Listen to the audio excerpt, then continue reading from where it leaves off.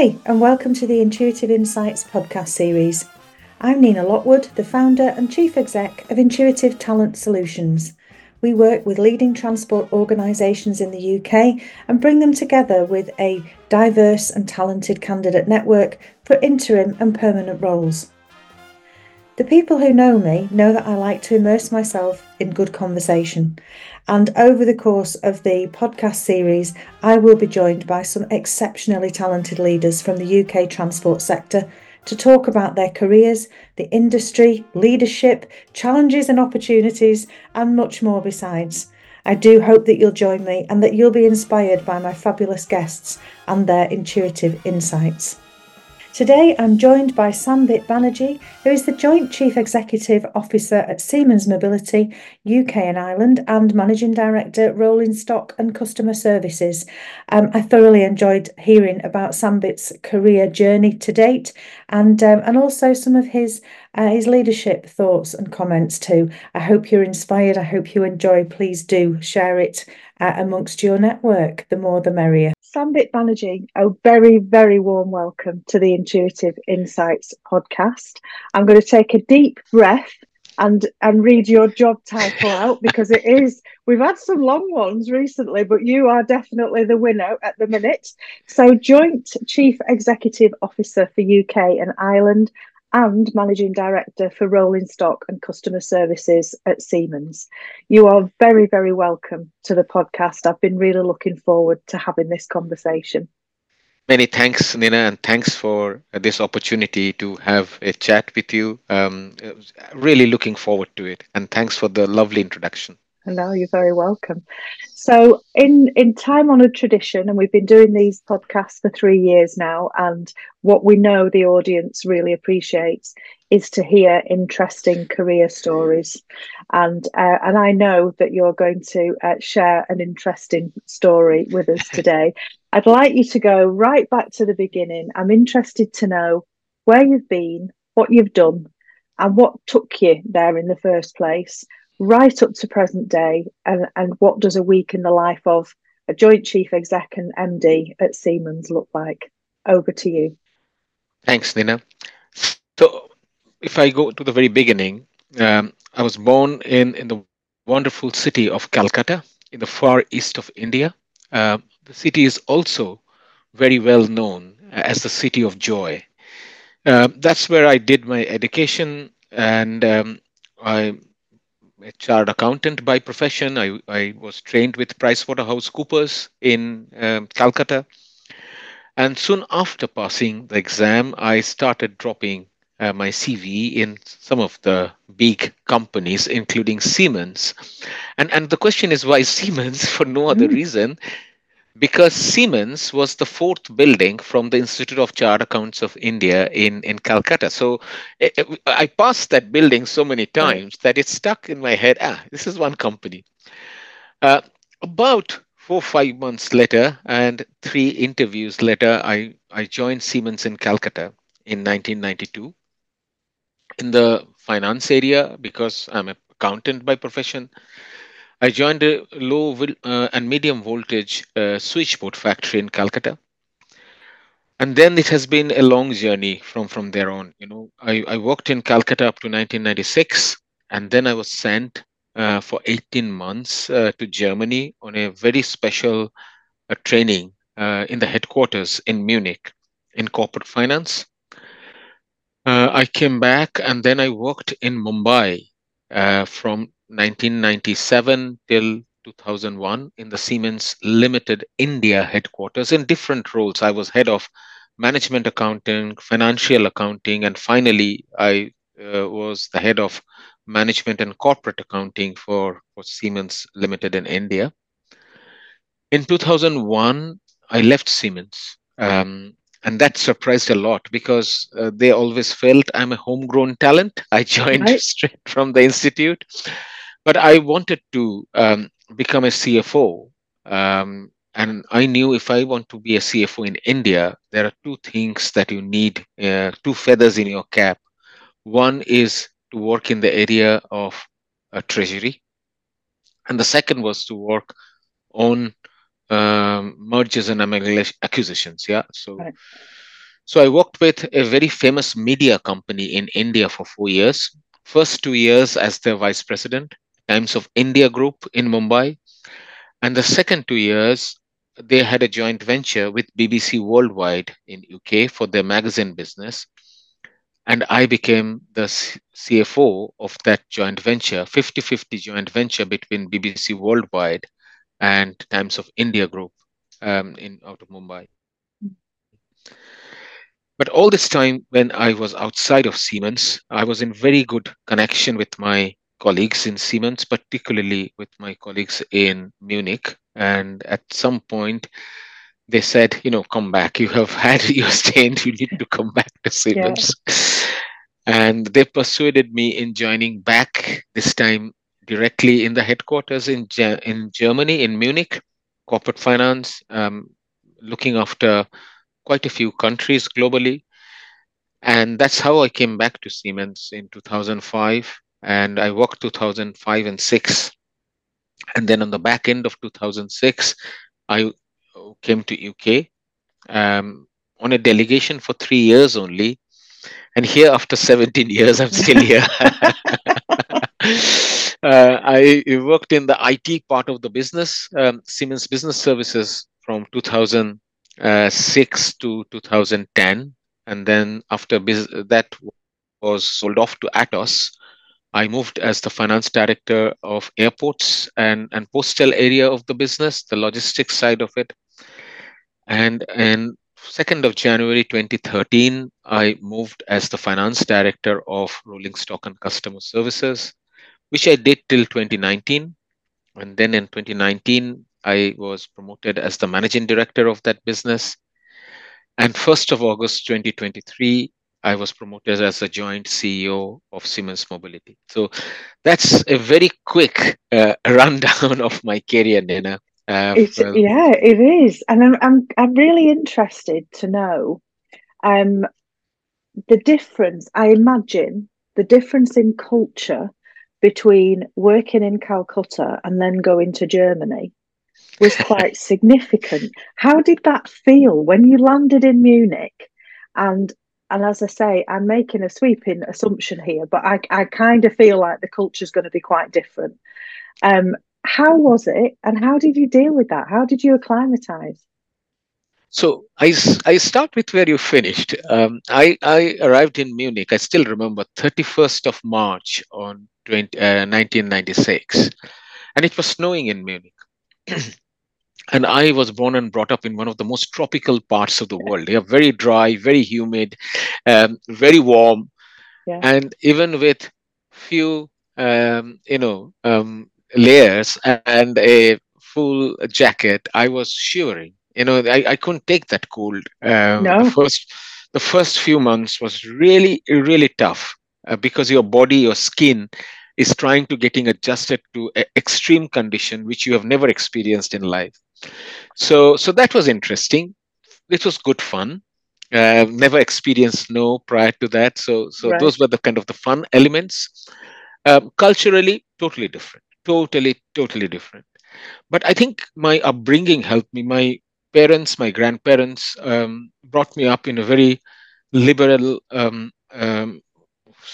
My family is extremely liberal and extremely international, so we have family members from all over the world, particularly in United States and United Kingdom. So we are quite used to multicultural, and Germany as well, Mm. multicultural aspects. So that was not, I would say, difficult. It was different. And what I felt, as soon as I reached out to people, people also reached out to me. So it's a kind of reciprocation. Right. And yeah, you learn about other cultures, you share your cultures with the colleagues. And I can say I met some lovely friends, and also my family when they came and joined me there in Munich, and those friendships remains forever. Yeah. So that was quite a interesting 18 months, Nina, as a trainee in Germany.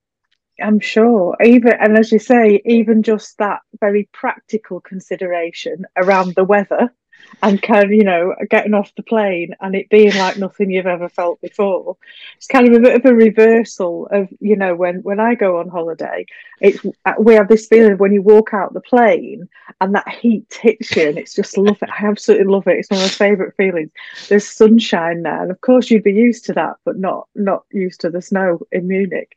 Um, And the reverse is, now when I complain about heat, my family continuously reminds me, Sambit, don't forget from where you came. Now you are living. And so that coming over to the UK then on a 3 year delegation, but still being here, what was it, 17 years later? So clearly you're enjoying it. And that kind of what is it about I guess about Siemens as an organization that has meant that you've been so loyal to them, even though kind of going away but then coming back again, so loyal to them and staying in the UK too. What's the decision around that? um, if I start with Siemens, I felt it's a very fair company. It's a place where you can prosper, grow. You can travel the world. I have traveled around the globe, Australia, business, but all due to Siemens. Met so many colleagues, across the globe. That because when you work for Siemens, actually you're not working for a company, you're working for a conglomerate. There are so Mm, many companies within this company. yeah. And I would urge all people who work for Siemens, I've always said to them, use to your advantage, travel the world, pick up the bags when your family is still young and you are able to travel. Go and settle in some other place for 2, 3, 4 years. And that really opens up the mind, the horizon. Then from a local player, you become an international citizen. Then you don't look at Mm, people with any backgrounds. You don't people look at people from India as coming from India. You are looking at them as talents. You are looking at people from United Kingdom the same way as from Australia or Canada, mm, and that's a huge benefit because those barriers in the mind about geography completely got taken away right. in that. And secondly, I felt I was growing with the company was giving me the opportunity, and I really loved and enjoyed that those challenges that were thrown at me. I also, over a period of time, got attached to the people, and that also make it very nice. So I would like to work with people who carry similar values and trying to grow and develop the business. So that's really what I feel is the strength of Siemens. And for someone like me, coming from completely different part of the world, could come and work in UK.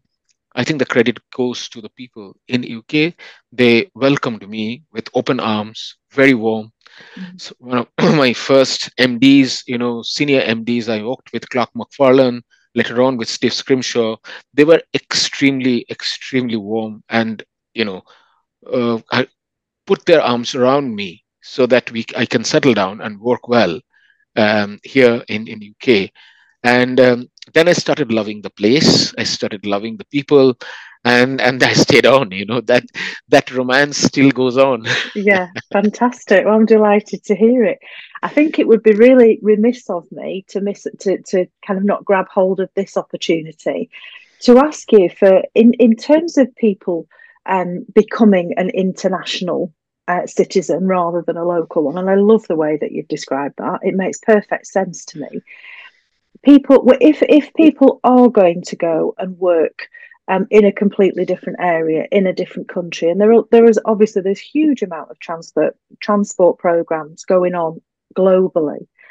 What would be, have you got kind of a top tip, Sambit, in terms of how when people arrive at the new place, how do they make sure that people, that they kind of, I guess, that their arms are open as much as the people that they're going to be working with?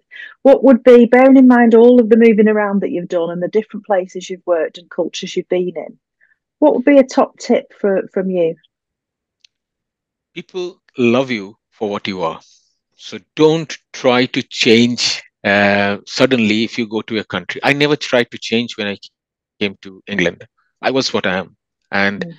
people then start looking at you as, I mean, are you reaching out to them as they are trying to reach out to you? Top tip is, are you respecting the values and culture of that country that you've been to? Once you do that, your acceptance level goes up immediately quite a few Mm. notches. My experience is, and this is not, I would not say 99%, 100%. I have seen across the globe in Siemens, within Siemens colleagues, people respect and value your culture. They're very keen and eager to know, what's your culture, which part of India I come from, what is my main festival, what do I do, what kind of food I like. And then is the exchange of thoughts and ideas and minds, when, and that then result in a lovely working relationship, camaraderie, friendship, that even Mm. after you finish the stint, it stays on for a Yeah, longer period of time.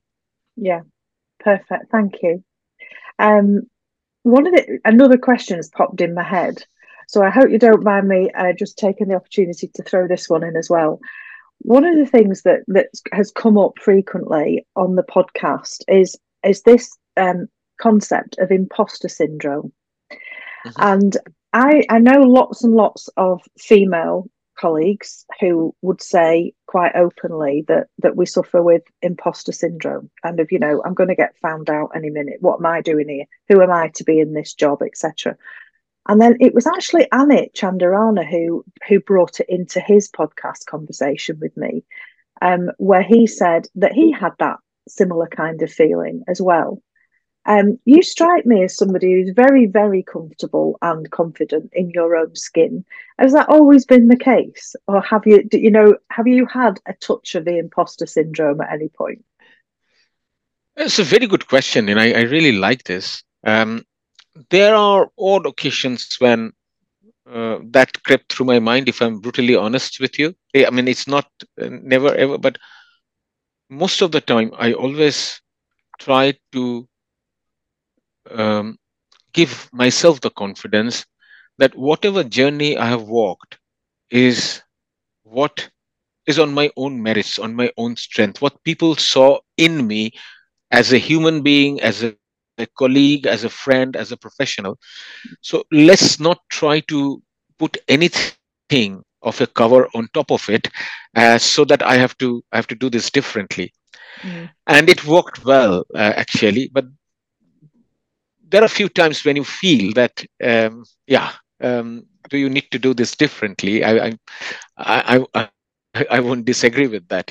yeah, I do. For me personally, the older I become, the less I have that challenge. But certainly, earlier on in my career, there was lots of those occasions when it's kind of like, they're going to find out in a minute that I really don't know what I'm talking about. And now I still don't know what I'm talking about, but less people are aware of it, I guess. my my biggest moment, and I let me share it with you. So during the when I was with Times of India, we did this deal with a 50-50 joint venture with BBC.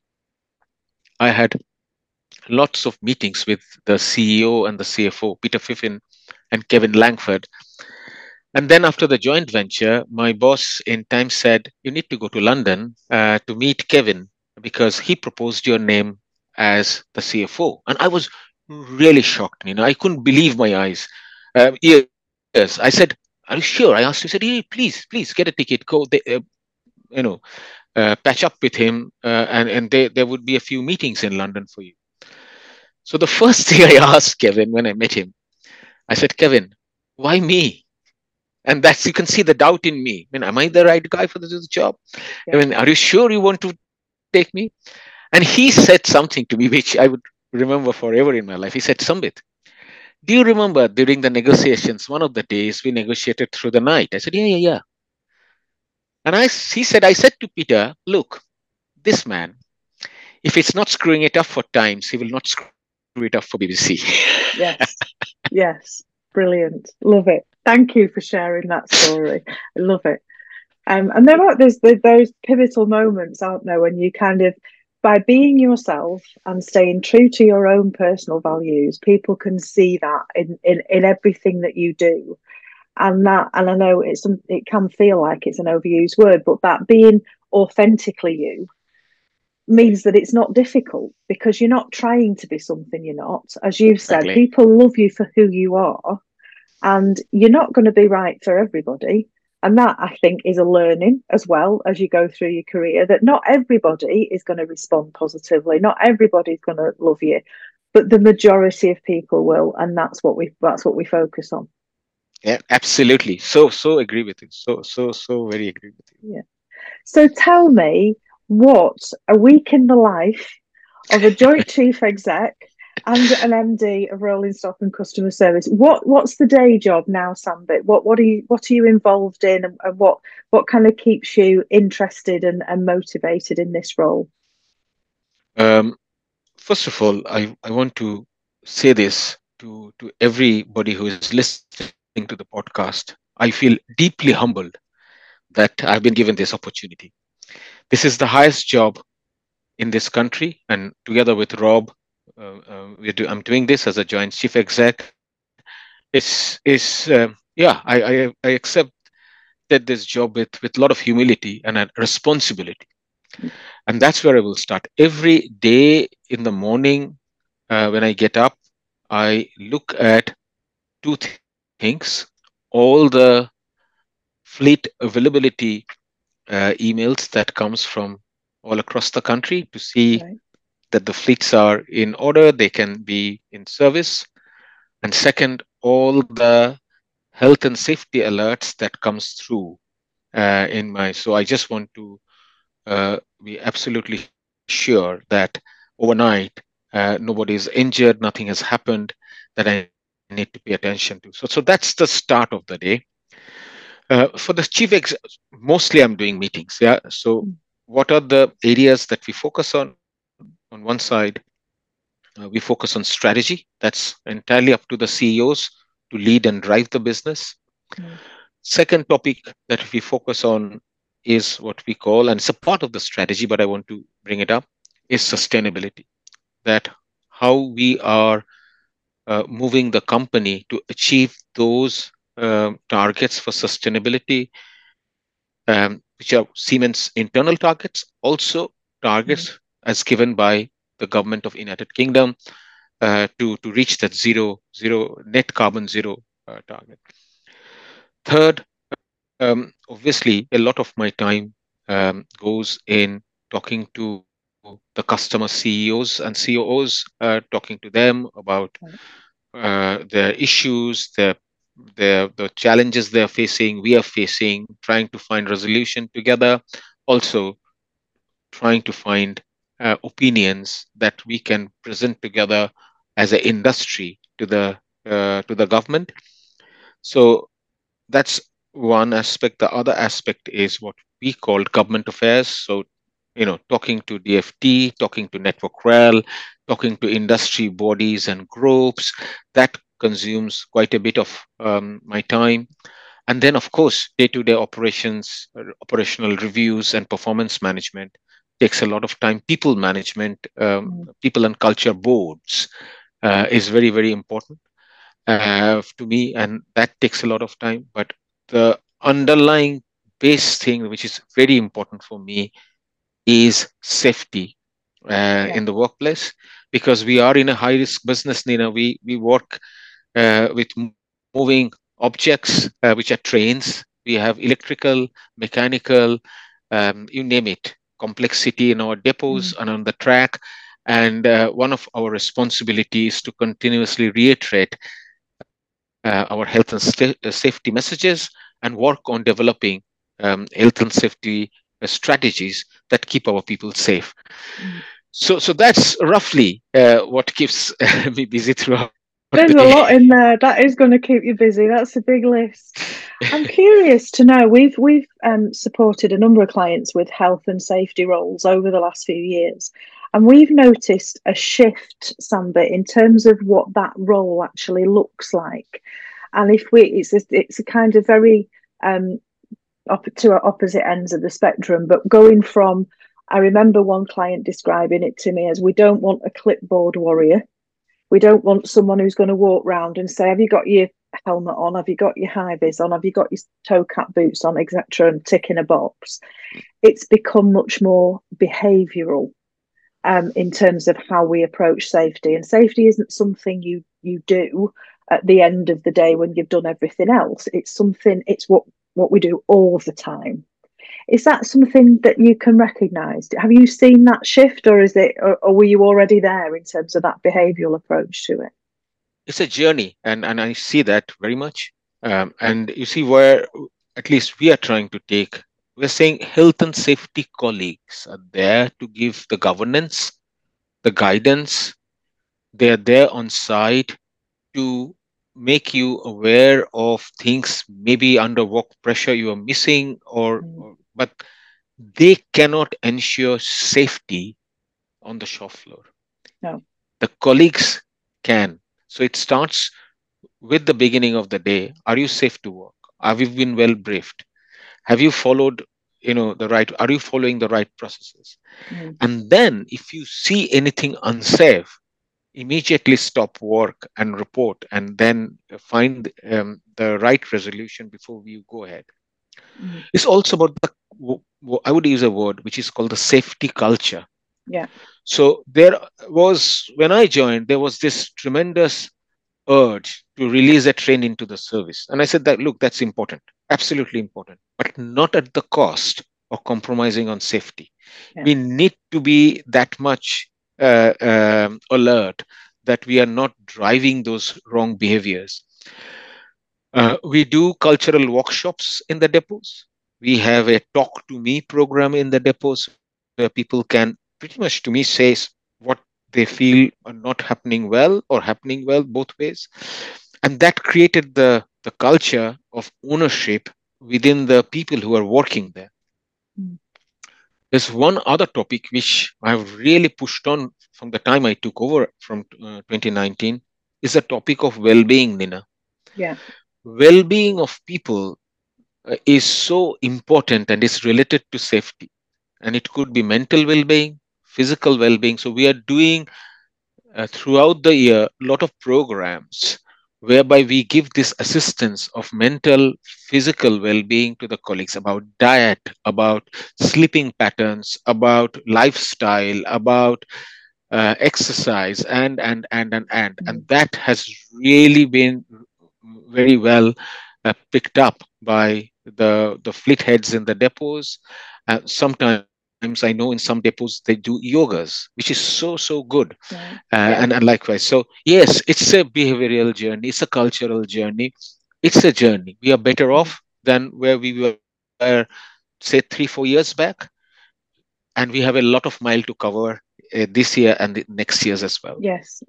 It is, like, as you said, and that I think it sums it up really well, is that it is a journey and it isn't, I don't think there's ever a destination. I don't think we ever can say, right, we're here now, stick your flag in the ground, we've made it, because it's constantly evolving. Yeah. But what is really wonderful to hear is that people are really kind of responding well and responding positively to these programs that you're doing. And I know, so as we're recording this today on the 6th of November, the Rail Wellbeing Live is happening Yeah. this week. And there's some brilliant contributions to that from people across the industry, looking at different ways that we can look after ourselves better. And Absolutely. I think that the take up of this and the response to these kind of programs is getting better and more people understanding the need for it, rather than perhaps the culture that we might have come from, which is, because let's face it, we're still a very male dominated industry, and there is well, boys don't cry, men don't talk to each other in the same way that females do. You know, there's a habit of not sharing, and therefore mental health issues coming as a result. So there's some brilliant stuff happening, which is really encouraging, and to hear from you that your team are embracing this as well. May I add a story here because it's important that, Mm, and this story is about caring. So I observed someone 4 years back who I worked very closely with, not in his own self. So I called his manager and said, "Can you have a chat with him?" And he said, "Sambit, after the chat, he's fine." After 3 4 weeks, I went back to his manager and said, "Look, I don't think he's fine. Would you mind taking him out for a pint, or just have a chat?" That was a Friday. On Monday, his manager called me, said, "I urgently need a meeting with you." And I said, "Yeah, by all means, yes." And he came to me and said, "You were right. He's in deep depression." I said, "I told you. We Mm. have to keep an eye for each other because Yeah, we know each other well in work. We have seen each other for many years. So that is the duty of care I'm requesting across the industry. Please just don't leave it to this standard mail reply, "I'm okay" or "I'm yeah, fine." yeah. Yeah, it's such a good point. And I think to come back to the point you made earlier, in a kind of in the sense of physical safety, then if it's not right, if something's not right, you stop. And yes, we know we've got deadlines to meet for that train to be ready to go to the client on a particular day, and all of the dependencies that are in place. But if it's not right, you stop. And it's the same with mental health, isn't it? And that kind of Exactly. you if you spot it, there could be a tendency to be, well, we're really busy, I haven't got time. Is it none of my business? Is that person going to think I'm being nosy, I'm poking my nose in, etc.? Just ask. Yeah, Yeah, just absolutely. ask, because we Absolutely. need to do that. We need to do it. I think we might be kind of, as we move into the second part of the conversation, I think we might have already covered some stuff that might fall into this question, but I'm not going to preempt that. I'm going to get my magic wand out, Sambit, and I'm going to say to you, I'm going to grant you three wishes for the change, the transformation that you would like to see in the UK transport industry as we move forward into the future. Take the limits off. Let's not think about, well, yeah, but that couldn't happen, because if you had no limits and it was a real magic wand scenario, what would you like to see happen? What are your three wishes? The first one is certainty. We would like to see certainty in the rail area, and that is about decision making, about policies. There is a lot that we can achieve if we know and can plan for ourselves in the industry, and that certainty is missing. I think this is something really we need. The second is we need uh, quick decision making, because sometimes we feel the decisions are taking too long at times, sometimes prolonged, sometimes I think everybody is a little nervous to take a decision. So Mm, decision making, even if the answer to that decision is a no, then at least we can move on without wasting our money and energy on things which may not have the right outcome.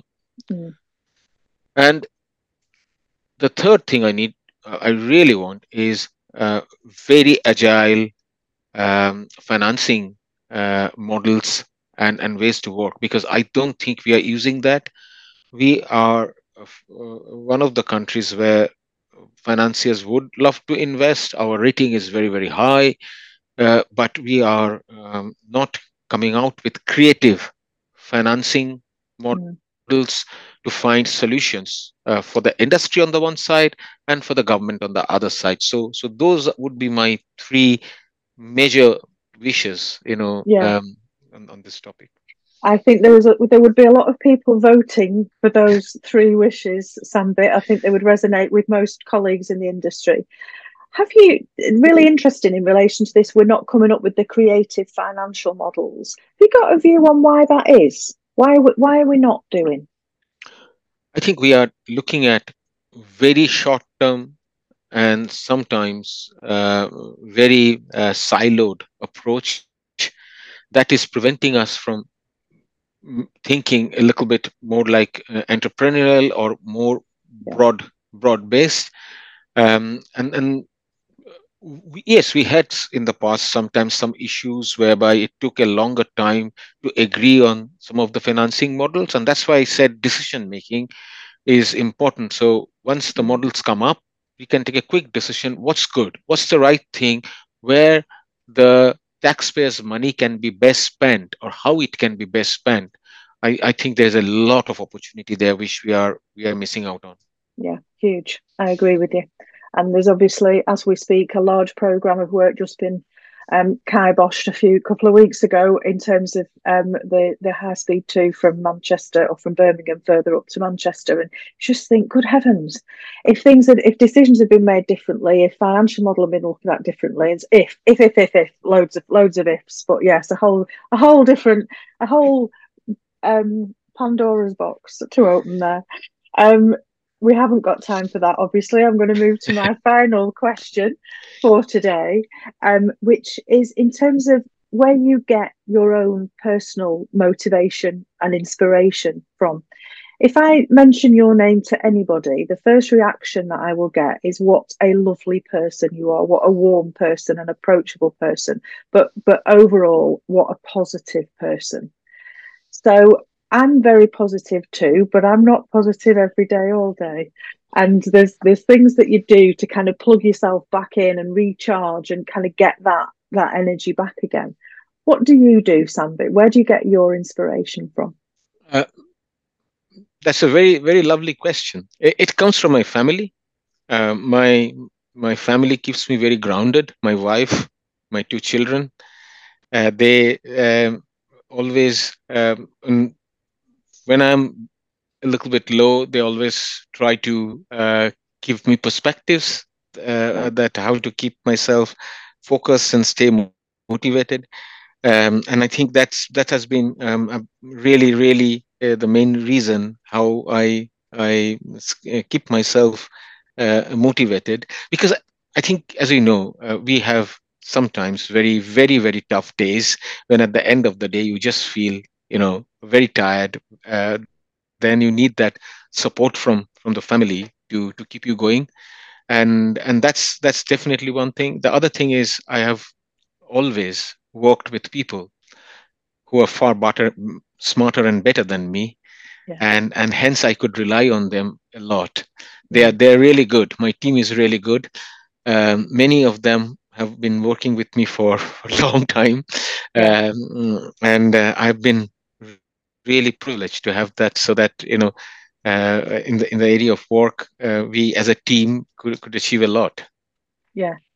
And that matters, doesn't it? That kind of spreading the load. Yeah. So spreading the load, I think when you get home at night and your family's there, and actually then your husband or your dad, and you're not joint chief exec and MD, you become the person again. Yes. Yes. But also being able to be that person when you're at work as well with a team that you know.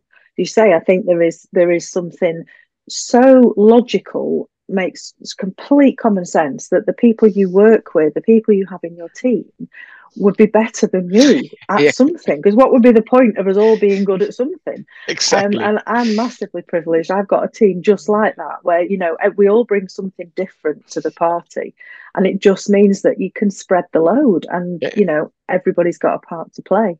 Absolutely. Um, Thank you so much for joining me on the Intuitive Insights podcast today. I've thoroughly enjoyed hearing about your career.